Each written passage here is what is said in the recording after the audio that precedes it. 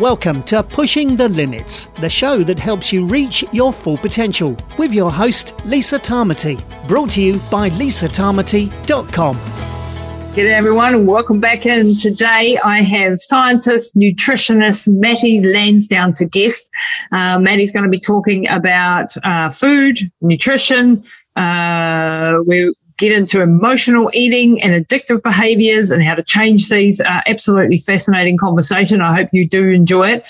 I certainly got benefit out of it. It's something that I struggle with personally. So really interesting conversation with Matty. Before we head over to the show, please make sure you check out our website, lisatamati.com, and see all the programs that we do. We have epigenetics, where we look at your genes and how your genes are expressing and how to optimize your environment to those genes.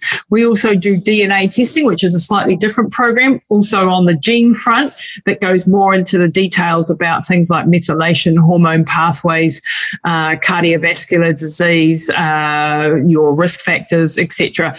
Really interesting programs. Both have different focuses. If you want to find out more, you can always book a consult with me or book a 15-minute call for me to explain those to you. I'd love to do that. We also have Running Hot Coaching, where we train our athletes who are wanting to tackle big goals. So make sure you check out runninghotcoaching.com, as well as our anti-aging and longevity supplements. You can find out all about that at lisatamati.com. Hit the shop and you'll find our anti-aging and longevity supplements there. Right, over to the show now with Matty Lansdown. Well, hi everyone, and welcome back to Pushing the Limits. Today I have a wonderful gentleman who's going to share some incredible knowledge with you guys. Matty Lansdown, welcome to the show. Fantastic to have you here. Hey, Lisa, how are you? I'm very, very good. Whereabouts are you sitting at the moment? And what town are you in? I'm in Melbourne, Australia, and it's 6:39 in the morning. Nice. Very, very early. So thank you for getting up so early for this podcast. I really appreciate it. Matty, you are a nutritionist. You're a scientist. You've got a very interesting background. Can you just give us a quick synopsis of who Matty is for those who don't know? Yeah, absolutely. So, I've got a background in medical science. So I worked in a few different industries before I worked in a cancer hospital. So originally I worked as a vaccine formulation scientist very briefly. I then moved into a company that does nutritional epigenetics, which is where I did my honors. And then from there, I moved into working in the cancer hospital. So it's a bit of diverse. Went from working with elite athletes in the nutritional epigenetics company across to obviously working with cancer patients for the next 7 years after that. And then in the last couple of years, I've worked as a nutritionist. And an emotional eating coach. And that's kind of where I sit now, is sort of really working with women, particularly on the psychology of behavior change in regards to eating healthy. Because everybody that I sort of talk to, I started off as a nutritionist, just educating everyone on food. And then I was like, everybody already knows what good food is. and the real question is, I know what to eat. Why don't I do it? So I work on that behavior change psychology, which often involves learning boundaries, self-care, self-love, all of that kind of stuff in order to be able to actually move towards eating the healthy food. Oh, man. And this is just such something we haven't ever touched on in this podcast. We've done a lot on nutrition and different diets and different approaches and genetics. We're, all over that. But this is one that I've struggled with personally. I have a backstory as being a young girl as a gymnast. And it's a very brutal sport for a young woman going through puberty and put through hell, basically. With, too big, too fat, too heavy, when you're just a perfectly normal, healthy growing child. Yeah. And so that led to a lot of problems later on. And it's still to this day, I know everything there is to know about, nutrition and food, but it's still a daily battle. So maybe you can help with some of my issues, because I know so many people out there know what they want to do. Every day we're like, right, we're going to do it this way today, and then we don't do it, or we do it for half the time and not the other half the time. So I'm really also interested in your whole cancer story and working with that. And obesity is epidemic. Our society is in terrible shape. The food pyramid that is promoted by the government, what's your take on that? It's slightly different in Australia, but basically the same. Yeah, I think potentially similar to your view. I'm not too sure, but unfortunately, the original food pyramid was based on flawed science, and we know that by Ansel Keys. So Ansel Keys was a fat researcher in the late 50s, did some research that said that, heart disease or atherosclerosis and fat or cholesterol and that type of thing were linked, they were related. And then all the research that was done beyond that moment was basically forced to prove that. And if it didn't prove that, it was ignored. And then there was a pile of research that did confirm that, which led to the 1977 creation of the first food pyramid, being that stay away from fat, basically. So, I'm not a fan of the food pyramid. The other thing is, I think, there's a few other reasons. It's not just that reason, but there's a few other reasons. Because if we coming out of World War II, there was lots of countries that needed to feed their people with fast calories, and so the things that were planted were fast-growing crops, which are often carbohydrates, wheat, that type of thing. And so I think it's a combination of there was some dodgy research, and also there was all of these farms that existed coming out of World War II that needed to be included in the economy. And so it was an easy grab to be like, oh, great, this research matches all this farming we've got. Perfect, let's go. And so, I acknowledge that it's not an easy ship to turn around, as we're learning now, because I still think the guidelines are terrible. Terrible. But heavily dominated by carbohydrates, which is the least most important macronutrient. Exactly. Yeah, this is what I've come to believe as well. And it's very much driven too by the food industry. It's a very big, powerful beast, and it's a bit like the pharmaceutical industry. There's a lot of money to be made. Yeah, Big Ag is monstrous. Yeah. And so this is influencing what's being promoted to us. Wheat Bix and Nutrigrain and Co. It's all healthy for you. It's like, well, well, the interesting thing, you mentioned the pharmaceutical companies, is that the pharmaceutical companies, interestingly, also make most of the world's pesticides and herbicides. So they kind of control the ag industry too. Oh my gosh, I'd see. I didn't know that, really. Yeah. And then, so they're the ones doing all the glyphosate and all of that sort of stuff as well. Yep. Huh? Brilliant. Nice. It's actually industry. So Monsanto, who made glyphosate, became Bayer and Bayer. Yep. And they rebranded because they started being sued, and lots of people started referring to Monsanto in podcasts and stuff like that. But if you look on random packaging in the chemist or the pharmacist, you'll see the logo, the Bayer and Bayer logo in the chemist as well. Everywhere. So they make the glyphosate, and they also make many, many pharmaceuticals. Oh, brilliant. That's a good business model, eh? Destroy people's health and then make people sick and then fix them. Oh, man. And this is why we do these podcasts, to try to sort of help people sort of understand this. Yeah. Because this is not obvious, right? It's just not, and it's what we've grown up with, and the fat sort of paradigm, that the fat was bad for us and carbs were great. And so you get all this low fat yogurts and stuff that are full of sugar. So they replaced the fat with the sugar. And then we've got bad fats. We've got all the industrial fats and things that, the safflowers and corn flour, all of that sort of stuff. So where do you sit? I mean, I know you've interviewed a lot of people from different belief systems, and I think everyone has valued information to bring to the argument, right from vegan through to carnivore, through to keto, through to paleo, through to whatever. Where do you sit on the scale of things, and how do you approach it when you're working with somebody? Do you mean in regards to what kind of nutrition I would advise? Yes.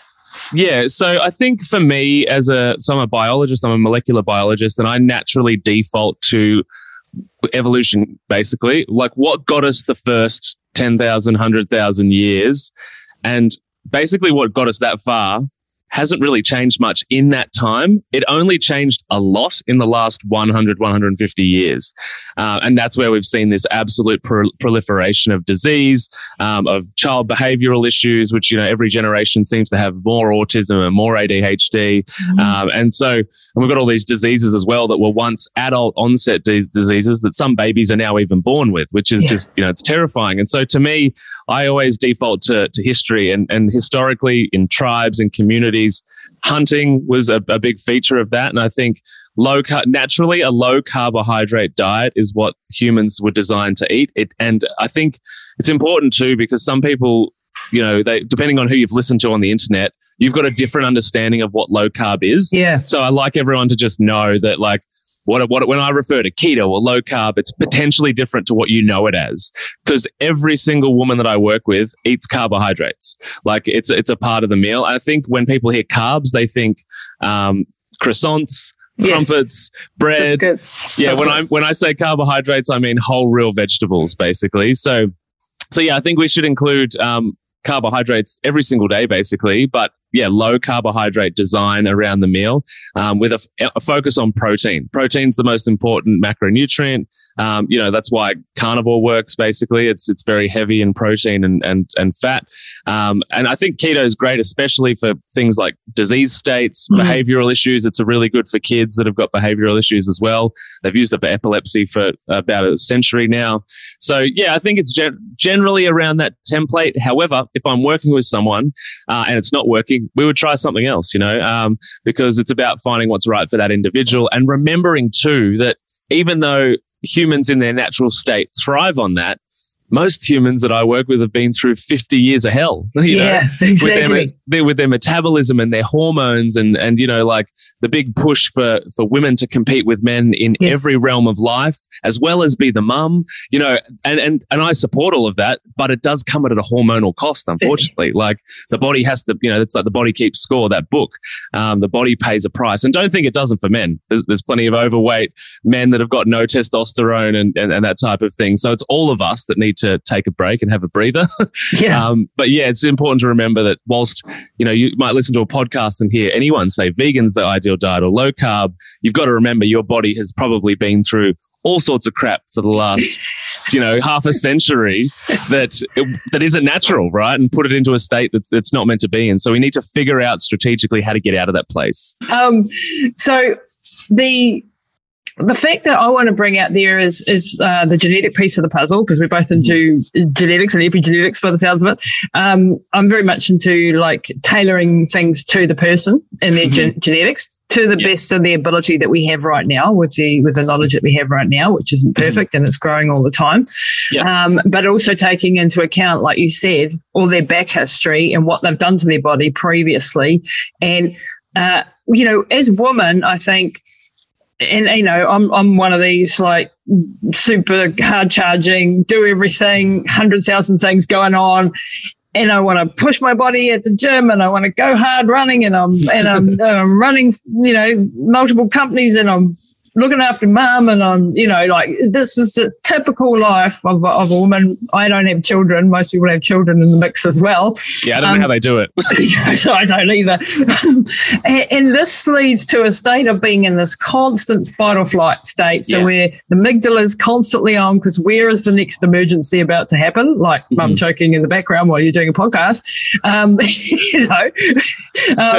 And so you're constantly in the state of hypervigilance, and you're in the state of hyped upness. And, we get addicted to this too, because it's dopamine. I'm getting my dopamine hits. I'm achieving. I'm doing this. I'm doing that. But at the end of the day, some days, and I'll speak from personal experience right now, I'm just like, what the hell just happened? What have I just done in this day? And where did I get to? And you get to the other end of the day completely exhausted, and you haven't put back in to your own body. And I do try to get in the hyperbaric and do my saunas and things. But again, that can be a stress as well, right? I was just about to say that. Yeah, like ticking boxes. Ticking boxes off the list. And I think, if there's one thing that's in common with all women I've ever worked with, is that, that fight or flight stress management has not been present for decades, like literally decades. And so then that affects your metabolism. Your body is in a constant state of, well, we don't need to digest or utilize this food. Just put it in fat stores because there's an emergency that never ends, And then we get to a stage where, people are like, I need to fix my weight issue, or I need to fix my thyroid issue, or my gut health issues. And then they sign up to a 28-day program, and they're like, oh, I did this 28-day program, didn't work. Oh, yeah. Or I lost 5 pounds and put back 10. Yeah, I always tell people to think of it as a mountain, and wherever you're at right now, you're on top of the mountain. So I often say when people say, I want to lose 20 kilos, I say, how long did it take that 20 kilos to appear? And it's like, like 18 years, I think, or, whatever it is. And then I'm like, so you're trying to solve that same problem in like 8 weeks? Yeah. That's like you're putting your body through hell to do that. And it's probably not going to happen. Yeah. And it's going to cause other problems. And this Yes. is like, when you detox, when you do lose weight, then all the toxins come out and that creates, so you want to be preparing. So what I like about your approach there is that it's a long-term view on Yes. things, right? It took us a long time to get here. It's going to take us a while to untangle this mess, and it's not the quick magic bullet. I just did a video on my YouTube channel about why magic bullets don't work. And we have this microwave mentality, I call it, where we want everything instantly. Yeah. And we want it now. We want it, we want to see results. If I take a supplement today, why am I not better tomorrow? Yeah. And this is what's wrong, I think, I think that dopamine approach that you mentioned before is a big part of that. Like, and just even introducing to the people to the idea that they are dopamine addicted, because Facebook has literally levels and levels of psychological engineers in Silicon Valley that are designing Facebook, Instagram, WhatsApp to be more addictive, to speak to your craving, your deep, inner reptilian brain craving for dopamine. And that's just one social media company. They're all doing it. And all food companies have been doing it since the 80s. Actually, one of the guests I've had on my show used to be a psychologist that worked for big sugar companies in the early 90s. And he was paid so much money. He told me about his lifestyle back then. He was like basically treated like a rock star by these companies, because he was the guy that suggested for one of the big sugar companies out there to get the rainbow colors to stimulate like really bright colored fruit in nature. So it would trigger our... Ironically, now he's a binge eating psychologist because in the process, he got so much free sugar. He got super overweight himself and addicted. So like, it's important to acknowledge for everyone, like, this world of capitalist, sort of growth in social media and food is actually geared to hijack your brain. Netflix is included in that. Porn is massive in that type of thing. And so I think once people realize like, I'm kind of being controlled by all of this stuff outside of me and I didn't even realize, that's kind of step one of being able to take back control. That is just absolute gold, Maddie. I think that's because we're doing it like we are surrounded, and we tend to trust the authorities, right? We tend to trust because that's what we've been trained to do. And I'm not saying, go and disregard all authority and break laws. But what I am saying is like, put a filter on. When you're told to do something by some authority, go and do your own research for starters, if you can, if it's something that's, major to your health.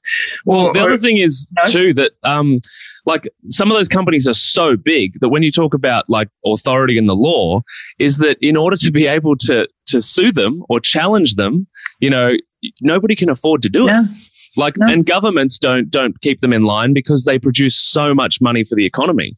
So it's kind of a conundrum, Oh, it is. And it's just, it's pervasive around in so many different areas of society. And probably you and I are not going to fix that problem. But what we can do is make people aware so that they can start to make their own choices with their own brain, because we are being manipulated and we need to sort of control how much we let ourselves be manipulated and how much. And, people listening to this sort of podcast are pretty people that are onto it and want to know what the latest in research and science and information is. And they're pretty, onto it. But just interrupting the program briefly to let you know that we have a new patron program for the podcast. Now, if you enjoy pushing the limits, if you get great value out of it, we would love you to come and join our patron membership program. We've been doing this now for 5.5 years and we need your help to keep it on air. It's been a public service, free for everybody, and we want to keep it that way. But to do that, we need like-minded souls who are on this mission with us to help us out. So if you're interested in becoming a patron for Pushing the Limits podcast, then check out everything on patron.lisatamati.com. That's patron.lisatamati.com. We have 2 patron levels to choose from. You can do it for as little as $7 a month, New Zealand, or $15 a month if you really want to support us. So we are grateful if you do. There are so many membership benefits you're going to get if you join us. Everything from workbooks for all the podcasts, the strength guide for runners, the power to vote on future episodes, webinars that we're going to be holding, all of my documentaries and much, much more. So check out all the details, patron.lisatamati.com, and thanks very much for joining us. So if someone's sitting out there and they're maybe a lady in their 40s, got 3 children, got, stresses, financial stresses, businesses to run, companies or executive lifestyle or whatever, and they're overweight and they're going through menopause and they are just put on 20 kilos in the last couple of years. Yep. Where do you start with someone like that from the emotional side, someone that's addicted to sugar? Mm-hmm. Someone that is always giving to somebody else and never putting back into their own bucket. Where do you start to help them unwind all that emotional side of that? Yeah, it's a good question. Big question. Yeah, no, I literally do that every single day, and I've just started one of my new programs, which sort of we all start on a specific date, and so this week is all about sitting down with all of them one-on-one and planning out and understanding the past and planning out the future. And that's where we start. Is we collect data on your past or your current lifestyle, because I think what we're used to is that when you start something new, you only look forward, and the problem with that when it's your body and your health is that if the reason that you're in the current state of health that you're in is because what you've been doing has been working. And what I mean by working is keeping you safe, secure, and certain that you won't die, which sounds pretty extreme. But the way that our inner reptilian brain works is that it's always scanning the environment to make sure that we're safe, we're not going to die, we're protecting ourselves. And so it works on the idea that the devil you know is better than the devil you don't. Even if intellectually you can be like, oh, I get that eating healthy food is probably better. This has been working for me up until now. So we need to reflect on the past and understand, why is this working for you? And if it's sugar addiction, like we often find that many people when they were younger were in families where there was like 6 kids or 8 kids or something, and actually food wasn't super abundant. Right. And that when they got a particular type of food that made them feel good, then like they got basically emotionally attached to that food as they get older and have, a job and the resources to buy it all the time. And they're just like, oh, it's just a habit. But then we dig into it and it's like, oh, it's actually security of your 7-year-old self. Wow. Yeah. And so that's one example. Another example might be the fact that basically you use it as a coping mechanism for stress. So many of the women I work with drink wine every single night, and probably a surprising or a shocking amount of women do actually do that. And I only know that because I have so many conversations one-on-one, but it's not something that they share with one another because they're ashamed, right? Yeah. They're disappointed and ashamed that this is a pattern. And so a lot of the people that come through my programs, we end up uncovering the fact that the evening wine is a thing that they really want to stop. Again, it's serving a purpose if you can't let go of it. So we have to understand, what is that purpose? And once we understand what that purpose is, which is going to be different for everyone, it could be, sort of a surface level thing that we can shift easily. It might be a really deep past thing. Like a lot of people, when I say, how long has this been a problem? Before we start working together, it's like they say, oh, about 5 years. And I say, what happened 5 years ago? And then the answer might be divorce, mum died, problems with the kids, lost my job, and we can find a root cause, and then we can see like pain point, and then management tool came in, and the lowest barrier to entry management tool, which is like walk 5 minutes to the bottle-o. Do you know what I mean? Yeah. Because again, that dopamine pathway wants comfort as fast as possible. Yep. And so once we've identified all of those things, and for many people there can be 10, 20, 30 of those things we pick out over time, we then need to say, okay, the trigger is always going to happen. It'll lose power over time, but I think a lot of fad diets just say use willpower and be strong. Willpower doesn't work. Yeah, because triggers are still going to happen in your life. Like you can't just pretend like there's not going to be difficult moments that pop up. So we have to be aware of what all of our triggers are, and then the routine is like the middle bit of the habit, which is like maybe drinking the wine, and our body is always seeking that dopamine outcome. So for me, I don't say don't do it, be strong. I say, all right, the first few times through, keep doing what you're doing, observe the process, understand where each of the parts are, the anatomy of that habit. And then the first time through, we're going to stop it, right in the middle. And as you get more awareness, you'll start being like, you'll open the bottle of wine and you'll be like, oh shit, I'm doing it. I'm doing it right now. It's happening.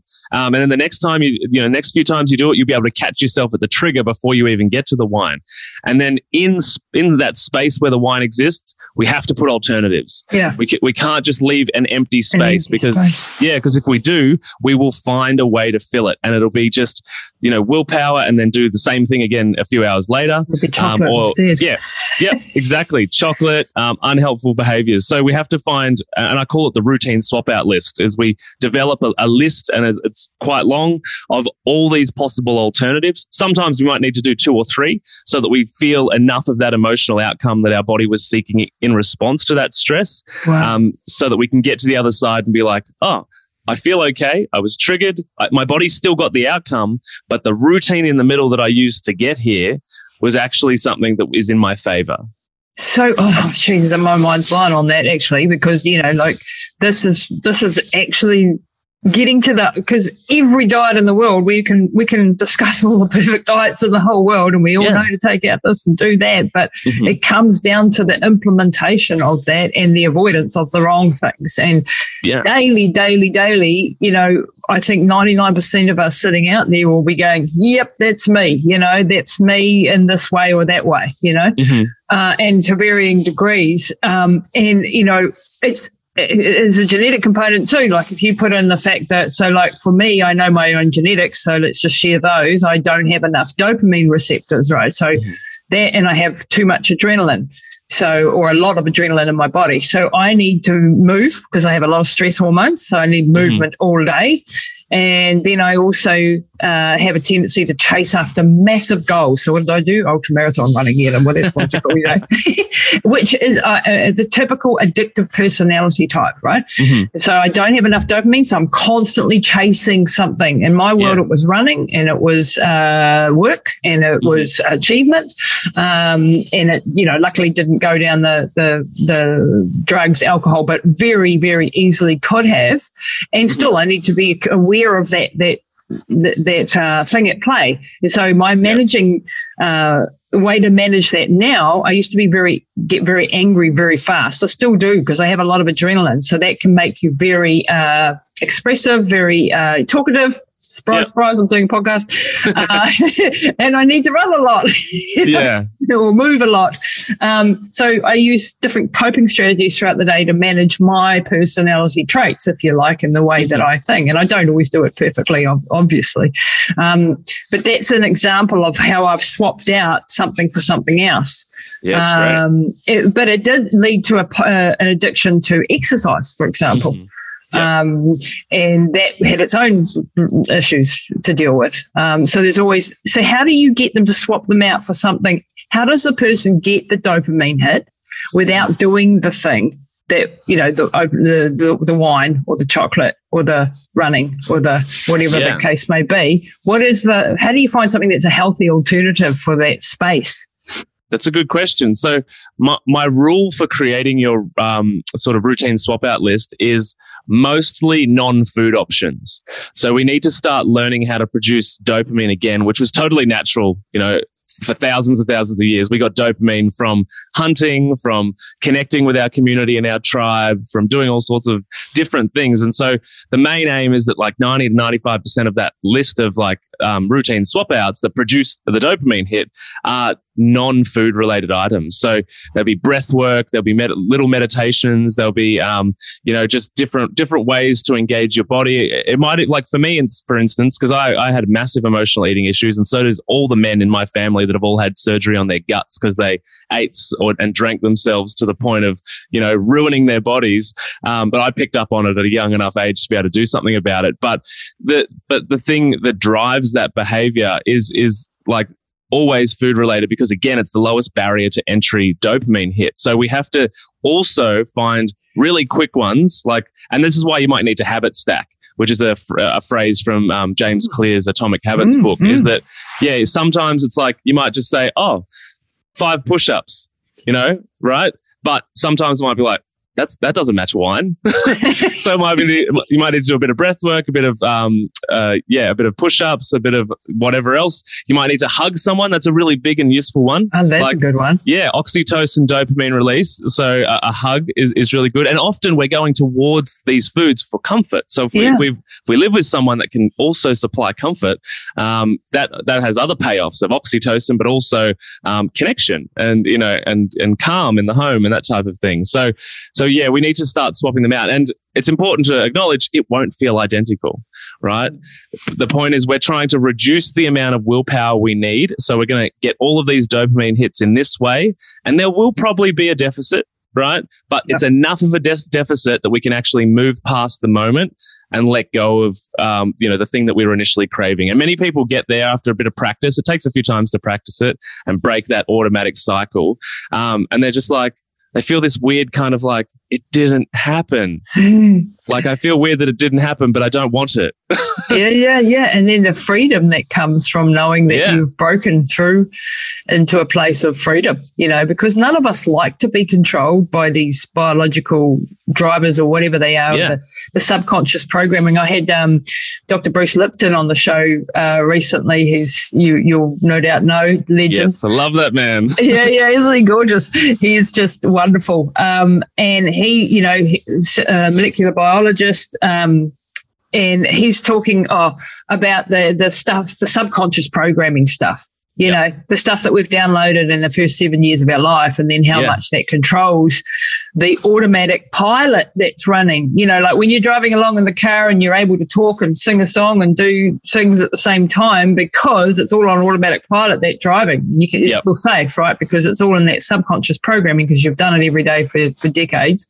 Mm-hmm. And it's the same sort of thing that we're doing. We're just automatically doing these things without examining why we're doing them. So this is what you're basically saying, is going back. And do you also work on the psychological aspects of or is that sort of outside of the realm that you work in, like the deeper emotional trauma that's tied up with a lot of this emotional eating stuff? Yeah, a lot of the part of it. Yeah, a lot of the process of reviewing the past brings up and identifies those traumas. So it depending on the dynamic of, with one-on-one clients, we can go far deeper.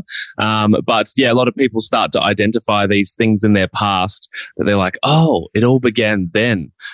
Or even like the belief systems. I've had, people say that I had this moment of clarity where I realized the moment that my auntie or my mum or my dad gave me this belief about my body.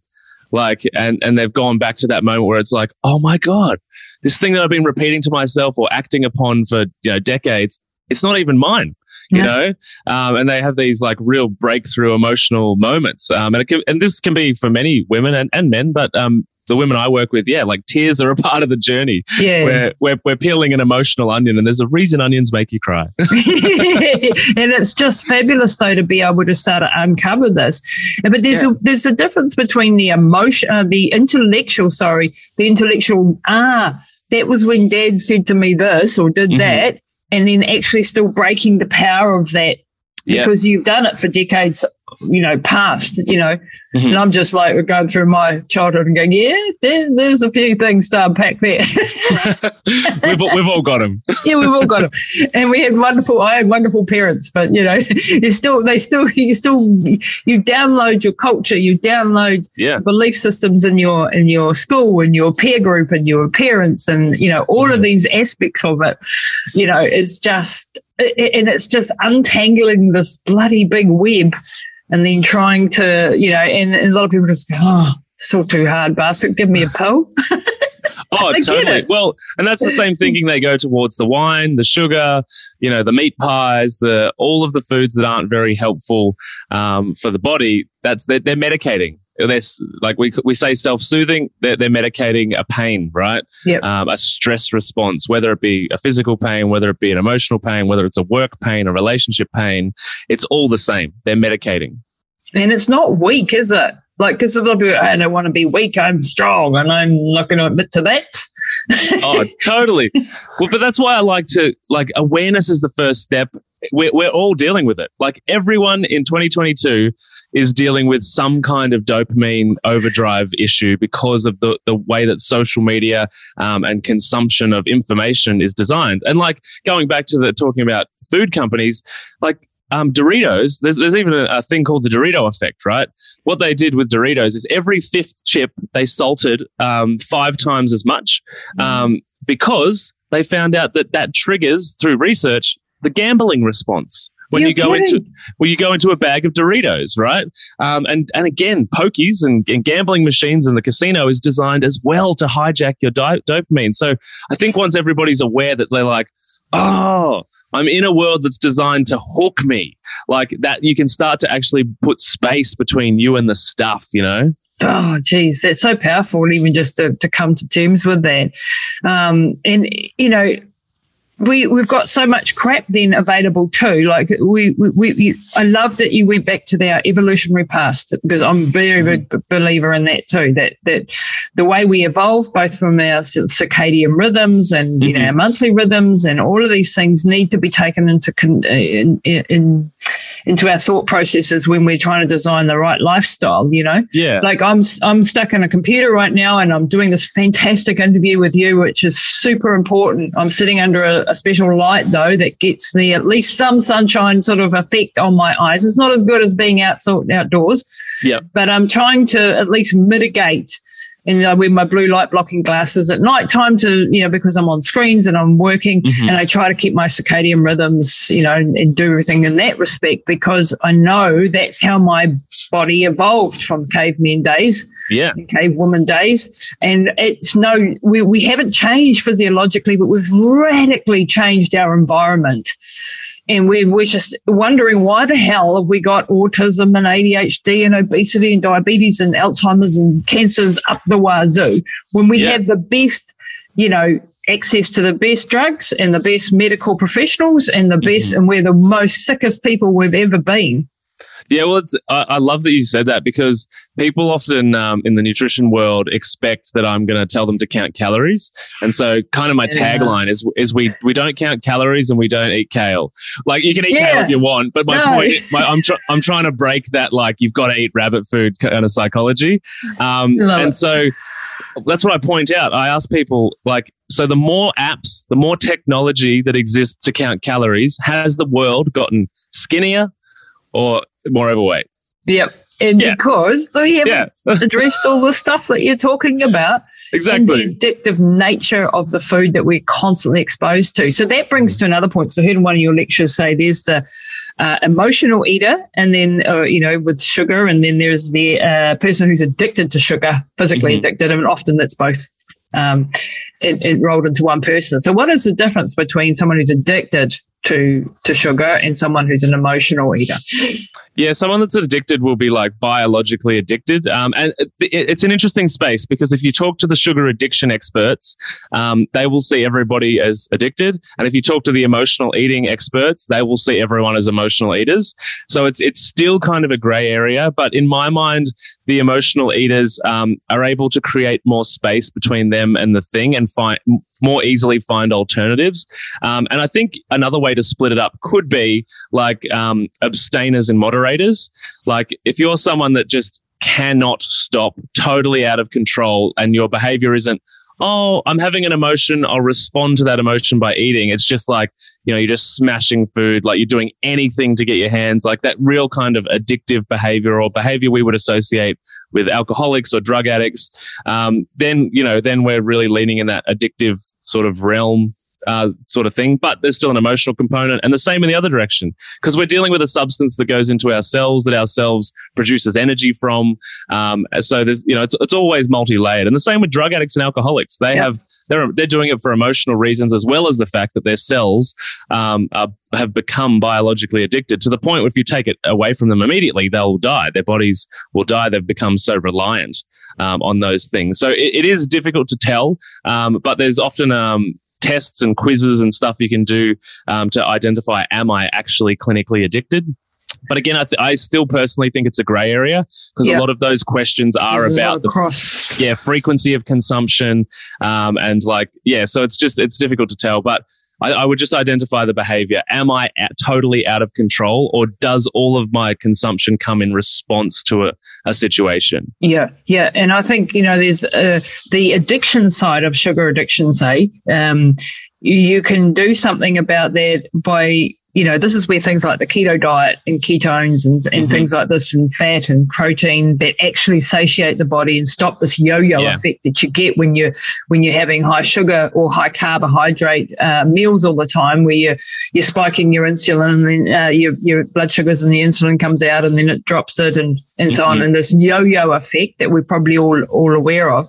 And I've like I used to be addicted to sugar, and now not addicted to sugar, but still definitely have issues on the emotional side of the eating stuff. So I think that's, we can train ourselves out of that addiction by replacing, in this case, with good fats and good proteins that really just satiate and stop that yo-yo. And that only really takes a few weeks, I think. Would you agree with that? So sometimes I think, as I learn and stuff, there's phases of the changes in what you should be eating, like going into just a low carb, higher fat, higher protein diet for the first couple of weeks while you're getting your body out of this addiction sort of stage. And then maybe going into a carnivore stage, to optimize that you're getting your proteins up and you're really in that build stage, and then maybe dropping and changing according to your hormones and according to who you are and what stage of life you're at, and tweaking it from there. So it's not a one size fits all, but at the basis, I think we probably all agree that, processed food out, bad vegetable oils out, excessive carbs out. And I think also trying to understand where are these carbs coming from, because a lot of people say to me, I don't eat much carbs. And then we just dive into what they're eating, and it's like, I have my porridge and I put bananas and some natural honey or maple syrup on it. And I'm like, sugar. And then I have my lentils for lunch, sugar, and they're like, that's not a carb. And it's a carb. It all breaks down to carbs. Yeah. So what would you say to all of that? No, I totally agree. And that's the reason that the way that I guide people through in my program is the first half we do the psychology, and the second half we do the nutrition. Because even if you do all the feeling stuff, all the spirituality stuff, and you're still putting in the wrong food into your gut, programming your microbiome to crave a particular fuel source. Because I often refer to the gut bugs as like our little crack addicts. It's like they will crave whatever you give them first thing in the morning, right? Wow. And so if we don't actually change the eating, then we're going to feel this battle come up in our body where it's like, I know, I learn't the mindset work, and then I'm battling with my body. So if you don't do the nutritional component and haven't programmed the physical cells in your body, then you're going to have this battle. So I totally agree that you need to, this nutritional optimization with a focus on protein as the number one nutrient, and that research studies show in insects, in different animals, in humans, that humans will eat until they get enough protein, which might explain your overeating of carbohydrates, or anybody listening's, because the body fundamentally needs protein, and it can create everything it needs from protein, right? It can rebuild fat molecules, can rebuild sugar molecules. And so in nature, when we hunted, we got proteins and fats, right?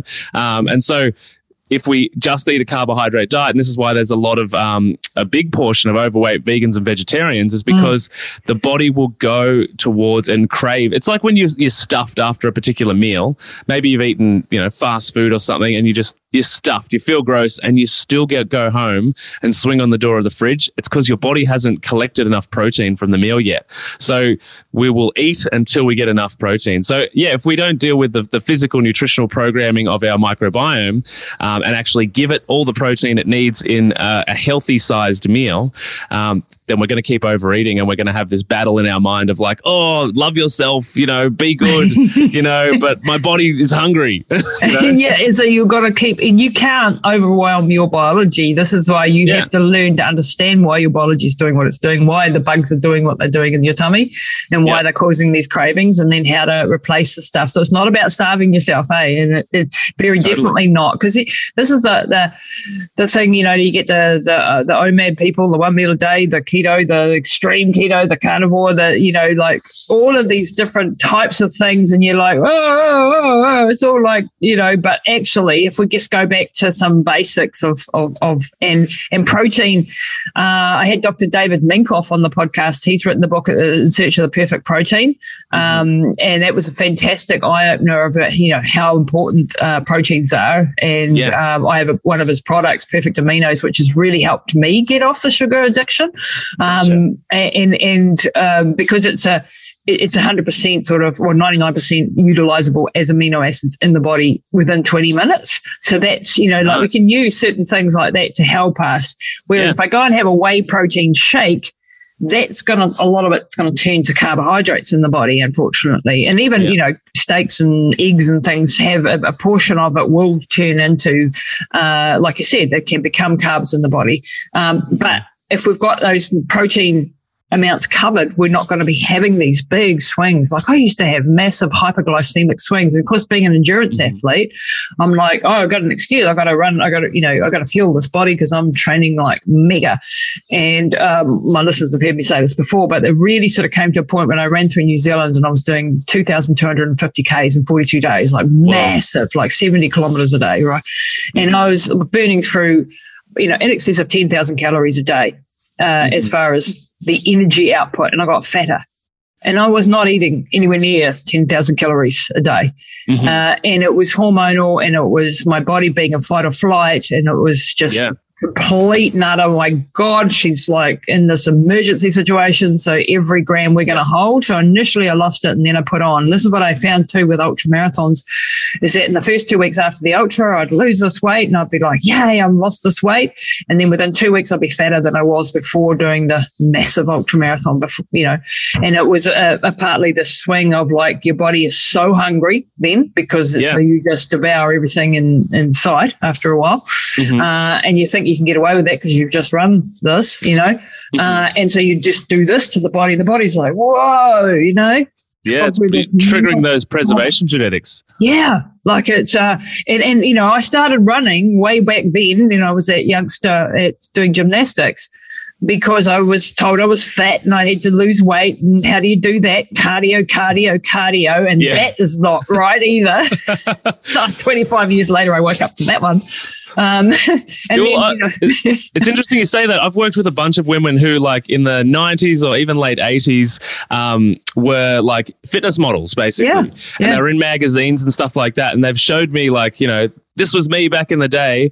The most unhealthy I've ever been, cycling between starving myself and then as soon as the shoot was over, there was literally donuts on the set. You know what I mean? Like, and it's the same with, I've got a lot of younger women that are like 30, in the 30s that have got caught up in that Instagram show, body competition fad. That's been terrible. A big thing for the last 10 years. And they're like, it's ruined me. Like ruined me about it. I just starve myself and then binge and everybody does that basically. Everyone talks about how we can't wait until, after the competition and when we all go out and just binge on sugar. And it's just like, it's socially approved of, yo-yo dieting, if you know what I mean, of like extreme fitness and body composition to the point of being unnatural where you'll only get these photos once a year.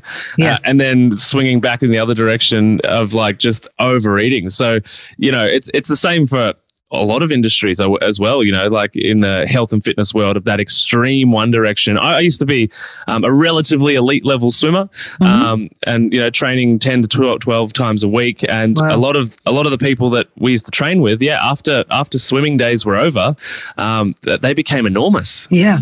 And it's just, and what you see in the magazines, people like I've been working with a young guy recently, wants to be, big, massive, bulk, young, and eating like 500 grams of carbohydrates a day and just massive, whatever you can get in, right? Because I got to bulk. And it's just like, oh shit, this is a recipe for disaster here. And, trying to educate around this sort of stuff. But all they see is the magazine with the sexy guy on it, right? It's got the ripped six pack, but they don't understand And, that's great that we have these goals to work towards, but they don't understand that guy isn't looking like that for 99% of the year. Yeah. He's doing that and he's dehydrated to shit on that day of the photo shoot. He's been saunaing for 2 bloody days straight. He hasn't drunk anything. He's extremely vulnerable and sick, and he's doing it for specific purpose to get up on stage and be a bodybuilder or whatever the case is, or a shoot or whatever. But that's not your everyday look, right? But that's totally the everyday thing that we're trying to achieve. And I saw a conversation. I saw a conversation between Chris Hemsworth, The Rock, and Hugh. What's his name? Jackman? Yes, Hugh Jackman. Yeah. And they were all talking about how they basically hate food because they're like, in order to stay this big, like we have to eat so much. And they were all like, I hate chicken. Chicken is the worst, but I eat about 3 of them a day. And they were talking about how on set, they've literally got a personal trainer there. They haven't had a drink in 24 hours sometimes. They're smashing push-ups, doing bicep curls, and then they go action, in that moment. They're literally catching you at the most pumped, biggest, which is not a natural state to be in, right? Even for them, Yeah, even for the biggest dudes on the planet. Yeah. And those guys don't, like bodybuilders who have that growth thing on all the time, where they're in that growth, they're not doing the clean out. They're not doing the autophagy. And I think they're starting, they're wising up now and they're starting to do phases where they're, getting rid of senescent cells and autophagy and all of that sort of good stuff. But generally it's been, and I've, seen lots of people that I've worked with that have gone and just grow. Well, you've got to have the clean up phase. You've got to have the lean down phase. You've got to get rid of those senescent cells. So if you just turn on all your growth factors, willy-nilly, then cancer risk, all of those things goes up immensely. And, for people who are obese, the cancer risk is just enormously higher. Yeah. And it's not discussed really. Like the number one, carcinogenic thing you can do besides smoking is probably being obese. That was the first thing that I realized in the hospital, walking through the clinic every day. I was like, everybody is visibly overweight. And I literally got to the point where I looked at the research and it was like, obesity is the precursor to Alzheimer's, to diabetes, to cancer, and it's the number one precursor to chronic disease. And so I was like, that's why I went into nutrition. I was like, all right, let's help everyone lose weight. And then I realized, everyone knows what to eat. Let's help everyone fix their brain. I love that. And that's definitely a piece that that I'm now thinking is just absolutely crucial to the whole thing. Like with mum having cancer and, go to the hospital and you're sitting next to all these other cancer patients and they're eating their cookies and their orange juice. And I'm just like, is the metabolic approach to cancer anybody? Yeah. Nobody knows about it. Nobody. Which is shocking because one of the hallmarks of cancer in all cancer textbooks is the Warburg effect. Effect. Yeah. And nobody gives it any attention. Scans. Yeah. And I've done 10 hours worth of lectures with world top cancer researchers, and this information is not to 90% of the cancer patients. And this is why I help cancer patients now, is help them with a metabolic approach to cancer. And that's only from going through the experience that I've gone through with mum, and I act like an investigative reporter and help them piece together a team of people to work with them. So I'm not their doctor, but I help them understand these processes, these mechanisms of why you need to be blocking this and what's there, and then we need to put this doctor in the mix and that doctor in the mix, or whatever the case is, and helping them through that pathway. There's just so much need for this type of stuff, Yeah, and this is absolutely. like you've come from a biology background and science background, and you've ended up in nutrition, and now you're running your own companies doing. It's like this, isn't it? But totally. When you work, I think that's how you join the dots, right? Is that medicine in its true form is like symptom and drug. It's like singular problem, singular solution. And in order to understand that the body is holistic in nature and not in a woo-woo way, like stress happens in the body, your thoughts happen in the body, the food happens in the body, it's all within the skin, basically.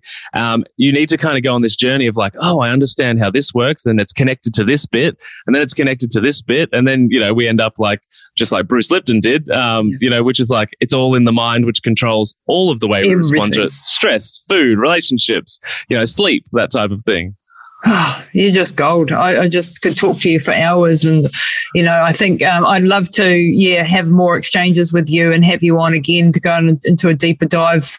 Maddie, I know we have to wrap up. I've got clients coming and you've got things to do. Where can people find you, your programs, what you do, connect with you on socials, on all of that sort of good stuff? Yeah, sure. So just maddieLansdowne.com. You can check out what I'm all about, the programs, that type of stuff. I've also got a podcast called How to Not Get Sick and Die. So come and hang out there just on any podcast platform.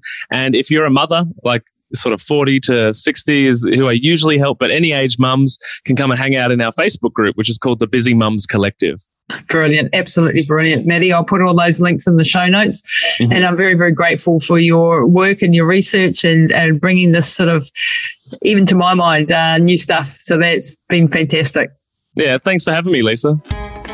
That's it this week for Pushing the Limits. Be sure to rate, review and share with your friends. And head over and visit Lisa and her team at lisatamati.com.